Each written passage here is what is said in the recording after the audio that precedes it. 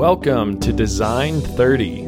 My name is Jason Bilyeu, and in this podcast, I provide design strategies and tools to improve creativity, innovation, and overall design confidence.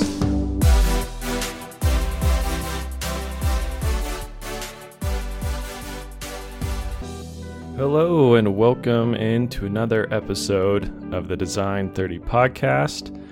Today, I thought we would go over another design tool.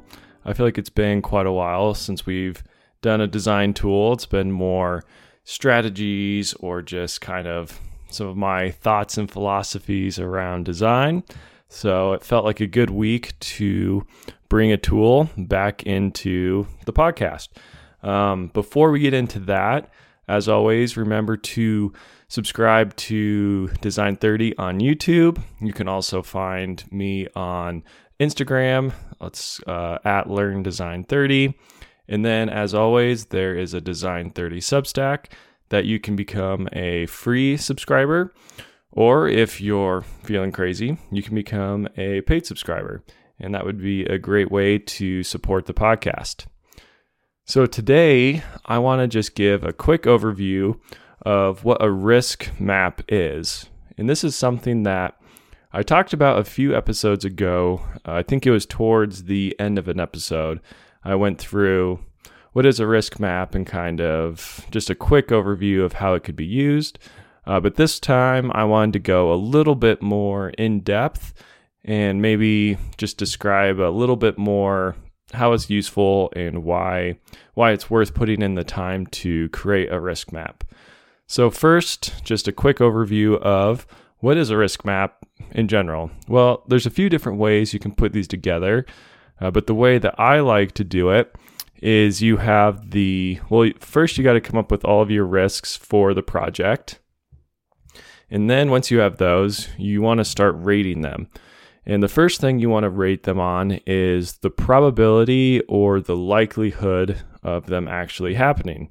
What are the chances that this risk is actually going to come to fruition? That is it actually going to impact the project? Is it going to impact your schedule? Is it likely it's going to impact cost? What is the likelihood of it happening? And I would rate this just on a scale from 1 to 10. You can think of this as a probability of there's a 10% chance of it happening or a 100% chance of it happening. And obviously it's somewhere, or 0% chance. That's also an option. It's obviously probably going to be somewhere in between. You're not going to have too many risks.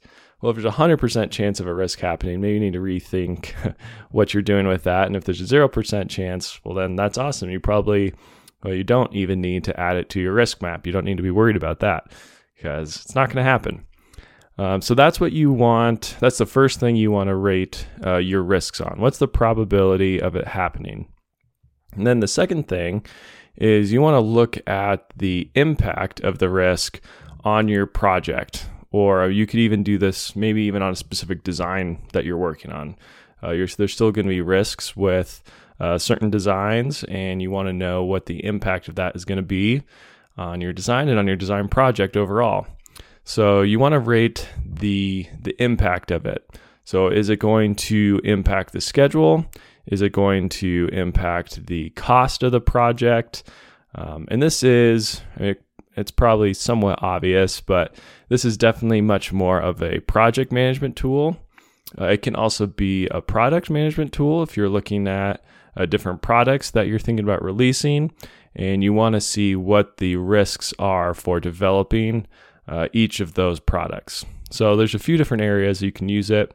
And you can even just use it for yourself when you're working on a project. If you're an independent consultant or whatever your job is, like I said, if you're just working on a single design, it might be worth throwing together a risk map just to help organize your thoughts and help you know what to focus on. But yeah, so you want to rate this as far as the impact to your project or to your design, your impact to the company. But what is the impact of this risk for this specific, usually it's a project that you're working on. So again, that could be schedule, that meaning that it could push out your timelines a lot. Maybe there's one risk that if this goes wrong, if there's a high probability of it happening and it does happen, it will double the timeline or double your schedule length. That's something that's obviously a really high impact risk. And then, of course, there's also money. There could be a specific component you're designing that if you get it wrong the first time, it's a really expensive part. So maybe you have to spend another, something crazy. Maybe you have to spend another $50,000 to get this part remade. So those are the kind of things that you want to be thinking about as you list out all of the risks for your project and you start rating them on probability versus impact. And then to actually create your risk map, you want to, of course, create your X and Y axes. Basically you want to graph it, plot it out, make it visual some way. And you want to put the probability of the risk occurring on the X axis. And then you want to have the impact of that risk. What's the impact if this actually happens? If this risk comes to fruition, you want to have that on your Y-axis. And then at this point, you just start kind of just plotting them all out. All the different risks that you identified earlier, start plotting them out on this risk map. And pretty soon you can see where most of your risks fall. You can see, are most of my risks in the high probability and also high impact zone of this map? Then you're probably, where to focus for sure. And maybe you need to rethink some of those risks or rethink some aspects of your project. 'Cause that's probably, there's just too much risk there with too much high impact problems that could occur. So there's probably some rethinking, maybe some rethinking of your project, what your product might be. Maybe you need to cut some features from your product, different things like that. However, if you have a lot of risks that fall into the low probability and low impact zone, then maybe you feel pretty safe. And you're like, okay, these, some of these are probably going to happen, but even if they do, it's a low impact problem, low impact risk. Let's keep moving forward with this project. And maybe there's not even that much risk management that you have to do. Your average project is probably going to have a fair amount of high impact, high probability risk, maybe some high probability, low impact risk. It's probably going to be pretty spread out. And what this does is it just lets you visually see, okay, these are the risks that we really need to work on mitigating. This is where we need to focus our time and energy. And those are usually the risks that are, like I said, high impact or high probability of happening. So that's where you want to focus your energy as far as mitigating those risks. So coming up with plans of, okay, how do we prevent this risk from actually happening? What can we do in the event that it does happen? What's our backup plans? What's our plan B, plan C? And so it sounds pretty simple, but I think it's very valuable to put these things actually on paper, or you could build this up in PowerPoint, whatever. You can use Excel and actually plot it out and then print this out. And so it's something that you can visually see. And I think it just adds a lot of clarity to a project. And it's good to have your risks just out there and obvious to the whole team. Because there could be throughout the project times when a team member, if those risks are at the front of their mind, they might find a time or see a moment when they can actually help mitigate that risk or potentially remove a risk entirely.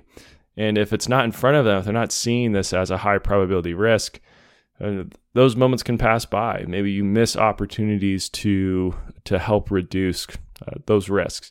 So I think there's huge value in putting it just actually in paper, a visual representation of your risks so that your team can see it and that it's clear. These are the risks that we've identified, and this is what we're working to mitigate. These are the ones that we're really not that worried about, so let's not put a lot of time and effort into mitigating those risks. Let's focus on our high probability, high impact risks. And it's right there on your risk map. And one other advantage of doing one of these risk maps and having it out there, open and obvious, is it's really easy to perhaps get overwhelmed by the amount of risks in a project, especially early on. There's so many unknowns. It can be pretty overwhelming to a team. So if you actually have it listed out and visually represented, you can see, oh, actually, we don't have that many high risks. I don't think we actually need to be stressing out too much about this or freaking out too much about this. It can actually help provide a lot of confidence to your team. And there's enough unknowns in a project, so if you can get your risks somewhat identified, then you're going to be in a lot better place and just create a lot more confidence in yourself, in your project manager, in your team. As when those risks are out in front of you and you feel like you can control them, it does a lot for just adding confidence to your team.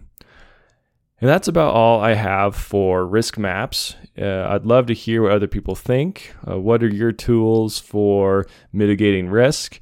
What are your tools for identifying risks? And how do you visually represent those? How do you go about that? So if you've got thoughts on that, please send them my way. If you decide to use this strategy, I'd also love to see how you create your map. Are you using PowerPoint, Excel? Just interested to see if this is a helpful tool. So please reach out with any comments or questions. As always, you can reach me at LearnDesign30. That's LearnDesign30@gmail.com. You can also find me on Instagram, as I mentioned in the beginning of the podcast. That's LearnDesign30. And then how else can you reach me? Oh, also Twitter. You can just reach out on Twitter if that's something you are into. And I think that's it. So please don't hesitate to reach out. As a lot of you who are frequent listeners know, I've been doing some of these fake FAQ episodes or fake facts. I would also love to do some real facts. So if you have questions, please send them my way. Don't hesitate. Those are always fun to answer. And with that, I'm going to leave it there. Have a great Monday, everybody, or whatever day of the week you're listening to this episode on. And remember, design more, despair less. Thanks for listening.